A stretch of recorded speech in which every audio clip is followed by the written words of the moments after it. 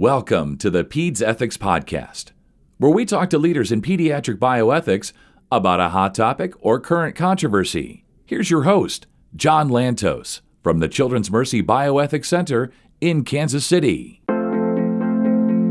Hi, everybody. Welcome back. This is the Pediatric Ethics Podcast, coming to you from Children's Mercy, Kansas City. I'm John Lantos, director of the Children's Mercy Bioethics Center, and in these podcasts we talk about issues in pediatric bioethics, some related to COVID, some more general. This week we have two faculty members of the certificate program who are going to talk about some of the decisions they face as staff who are working from home and who are making decisions about whether to send their school-age children back to school, whether kids should go back, whether online education is preferable. And I'm going to start with just a little background on this. Then I'll introduce our two guests and we'll have a conversation.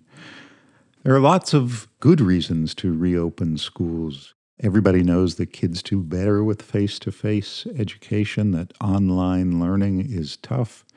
People know that parents do better when their kids are in school. Parents can keep their jobs and their sanity. We know that online education can exacerbate health disparities or educational disparities because poor people tend to have less access to good internet services and so have more trouble with online education. There are risks. Kids spread disease, although kids generally have more mild disease than adults, but they could spread it to teachers who could spread it to their families. Most spread is from kids who are symptomatic, not asymptomatic. So experts say we could, with careful screening, limit the risks of spread, but we really don't know what will happen or how it will differ from school to school or community to community. So with that background in mind, we've been having discussions in our bioethics center with some of our faculty and staff who, as bioethicists and parents, are facing these decisions. What we've decided to do is touch base with two of those parents periodically through the fall and see how the decisions evolve. So we're thrilled to have with us today Professor Jeremy Garrett, who's a research associate in bioethics, assistant professor of philosophy at the University of Missouri, Kansas City, and Vanessa Watkins, who has a master's in public health, has completed the certificate training program in bioethics and is program director of the certificate training program. Welcome, Vanessa and Jeremy. It's great to have you with us. Thanks for having us. Thanks, John. Vanessa, could you tell us a little bit about your situation? You have kids at home. How old are they? What is the school telling you about the options? Sure. So my husband and I have two kiddos in elementary. So we have an incoming second grader, incoming fourth grader. The school district where we go in the suburban Kansas City area is offering two choices. So they did a preference survey asking if you preferred to go in person, having a blended or hybrid approach, or to be virtual. And in that preference survey, we actually chose the hybrid option. But when the sort of rubber hit the road, they gave us two choices, and you could choose either in person or virtual. Hybrid disappeared in a sense. The district, though, does have gating criteria. So the gating criteria do involve hybrid at some level, depending on how the public health metrics are doing at that time. Do you have a sense of what hybrid actually means? I actually do. In the case of my district, the in-person hybrid model means that in 2 days of the week, your children would go to school. The other 3 days are sort of independent study. I think there are some teachers that are going to be trying to live stream so that in theory they could be with that same group of kids all week. But I think that's the minority of teachers that are working in my district. So I think there'll be 2 days where the kids go to school, 3 days kind of like what we did in the spring, which was parents mostly doing the learning and the teaching. Real homeschool rather than online education. That's my understanding. Although some of this is still evolving, and in our district, I think we still have another week before teachers are assigned to the children, and I think they're still trying to sort through which teachers, because teachers were given the choice whether or not they wanted to teach in person. So I think they're sorting through whether or not how that's all going to work out. But my understanding is that they've had enough students wanting to be online and pairing up with teachers that want to teach online. The thing that I think is really fascinating, though, is that I think we're all going to probably be virtual for the beginning, in which case I hope that all the teachers are ready to teach online. And Jeremy, what's going on with you and your family? Well, I also have a incoming second grader and fourth grader like Vanessa, and I also have a son who's going into seventh grade, so he's in the middle school environment. Our choices were similar but a little bit different in that the original choices we were presented with were a fully online or a fully in-person education for the fall. Then at some point, the school district determined that maybe a hybrid would be better for those kids who are in middle school or high school while keeping the full in-person format for the elementary students. So what we're looking at right now is you can either choose to have your child attend in person 2 days a week, like Vanessa's school district, with 3 days online, or you can have them entirely online. The elementary students have remained in a fully in-person versus fully online choice. That's the options that our school district has chosen, and we're on the Missouri side of Kansas City in a district just north of downtown Kansas City. And so for both of you, you have the choice. You can choose to send your kids to school or you can choose to keep them home. So how are you making that choice? What goes into your decision? For my family, we've had plenty of time to think about it, having not come back to school since spring break. My children, I think our second grader, she really needs a peer model where there's peers around you, motivating you. And both children, I think, really miss their teacher and miss having their peers. I do think that K through 2 is a challenge to do with an online format. So that's one of the things that we took into account.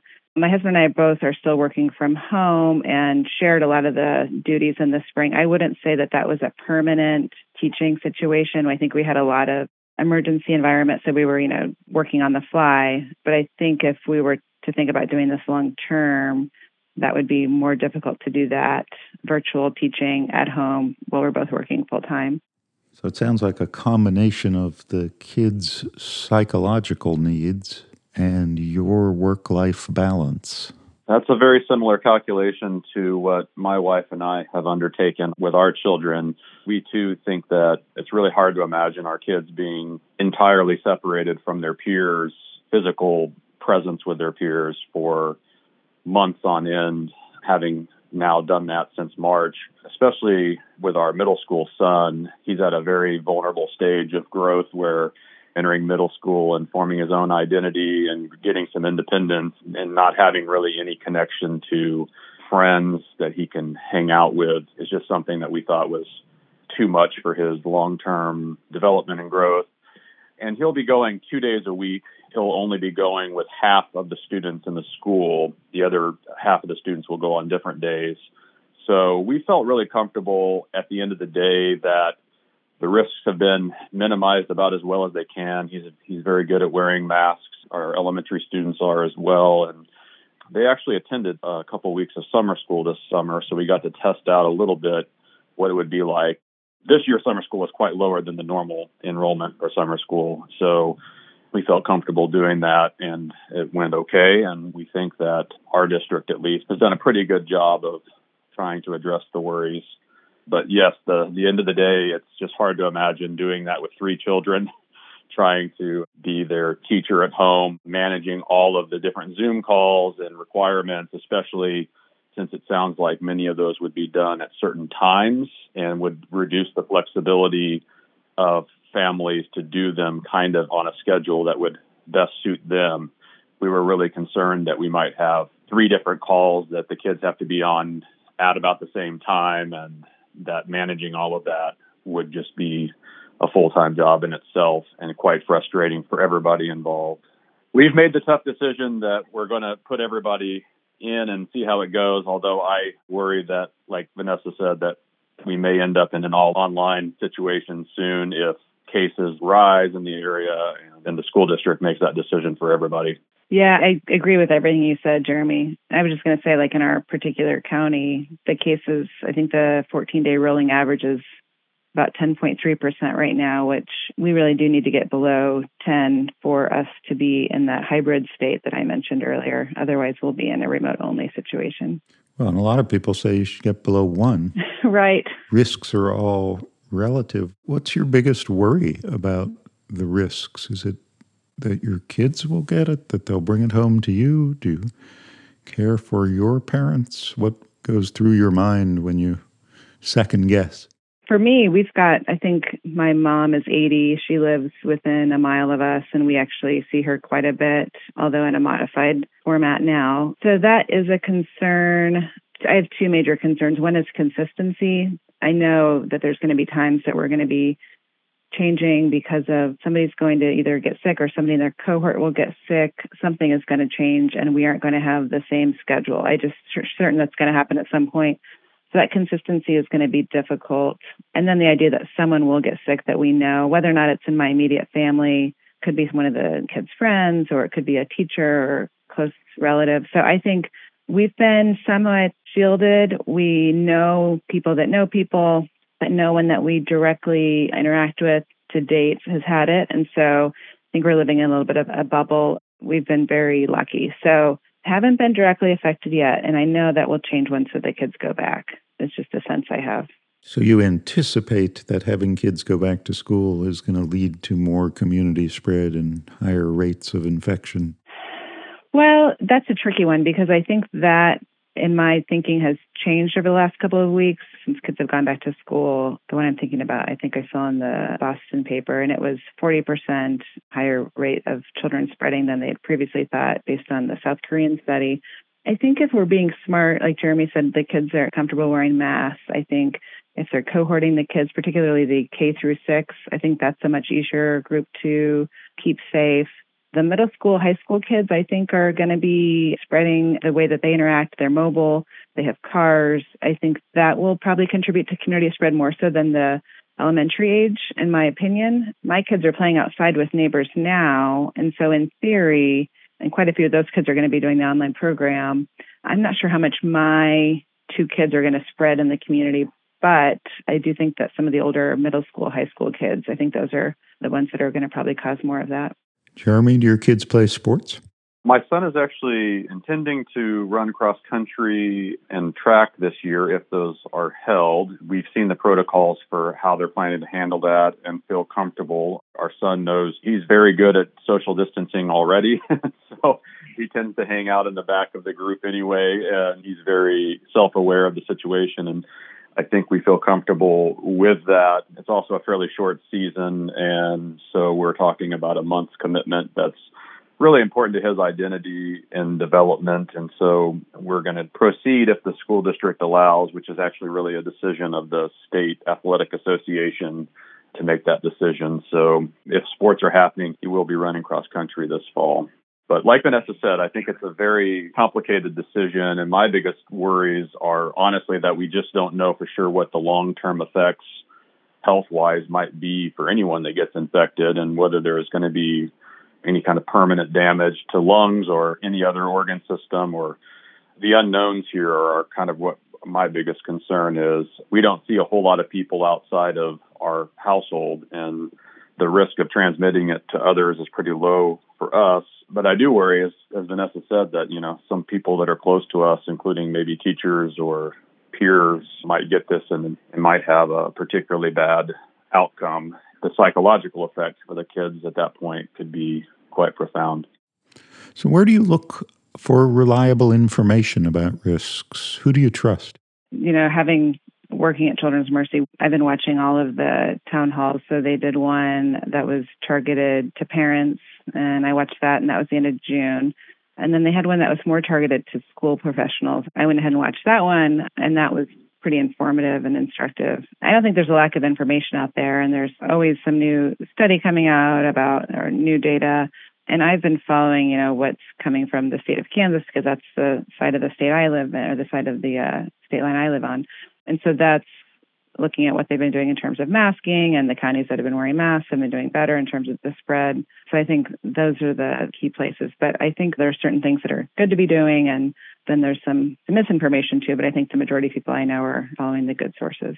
Yeah, ours is very similar to Vanessa. I think working at a children's hospital like Children's Mercy with well-known experts in infectious diseases who've been doing a painstaking job of trying to address these in public forums and employee forums, and has been really helpful for me in trying to think through this. And also having the professional literature that I'm regularly combing through anyway, addressing this topic in many ways has been quite helpful in sorting out what's good data, what's really going on versus some of the fear mongering that you can see in various places, or the less credible studies and interpretations of those that have been offered in various places.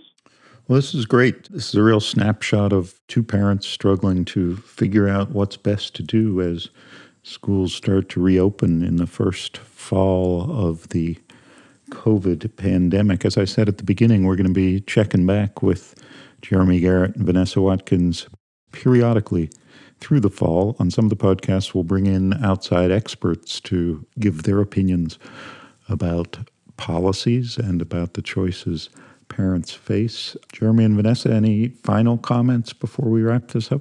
We did have one other point I wanted to make that I forgot to slip in there when Vanessa was talking about the risks for high schoolers and middle schoolers. And that's just that having observed my regular trips to the local high school track for my running in the evenings, I've observed quite a bit of behavior that worries me and makes me think that having kids in school may not actually lead to as high of community transmission as not having them in that structured environment. And that just seems to be that kids, when they're not in the structured environment, are gathering anyway and in more dangerous ways without masks, getting in close proximity to one another, playing sports, hanging out in different places. And so it'll be really interesting, I think, that we'll have this kind of experiment going on in the country to see the districts that made certain decisions, other districts that made other decisions, comparing rates of transmission, and especially if there's any kind of sophisticated contact tracing to kind of figure out where that happened, whether it happened in school or whether it happened outside of school, will be really instructive. Unfortunately, I'm not sure we're going to have that in time to really affect the decisions that schools are making this fall. But I do think afterwards we'll have a rich trove of data to draw on. My sense is without the adult supervision of teachers or coaches, that they're going to actually, in some cases, make riskier decisions when they're gathering informally on their own. So limiting that by having them in a structured environment for 8 to 10 hours a day may actually turn out to be neutral or actually beneficial with respect to lowering the transmission rate. That's a great point, that kids are going to gather anyway, whether they're in school or not. It's just what kids do. Vanessa? I think the idea that, Jeremy, you're absolutely right. Kids have to go somewhere. And that's been in my mind ever since the beginning of when schools were closed. And I totally don't have a problem with the reason that they closed in the beginning, but the kids do have to go somewhere. And I think the alternative place that they're going are not necessarily a preference to being in school in safe ways. But something I've been thinking about too is this idea that kids need to go to school to have socialization. And I think that the way that the school will run safely in the fall is going to be a lot different. It's a lot different looking than we're used to. So I'm aware that my kids will probably still continue to play outside with the neighborhood kids, because there's going to be a very structured, you're going to be with those maybe 10 to 20 kids. Recess, I'm not 100% sure what it'll look like, but I know that you aren't going to be commingling with all the kids in your grade. You won't be interacting with all of the adults at the school that you typically do for obvious reasons. So it'll be an interesting dynamic where the kids go to school, have some learning, hopefully have some fun, hopefully have some socialization. But I do think that socialization piece will be a lot different this year. And maybe there's people that can speak to that better than I can, but it'll just be a little different. Well, we will keep following it with you as well and see how, as this evolves, you think about the balances and the trade-offs. Thanks so much for taking the time, and we look forward over the next few weeks to welcoming back Jeremy Garrett, who's a research associate at the Children's Mercy Bioethics Center, Vanessa Watkins, who's the program director for the certificate program. Thanks for joining us. I'm John Lantos from Children's Mercy in Kansas City.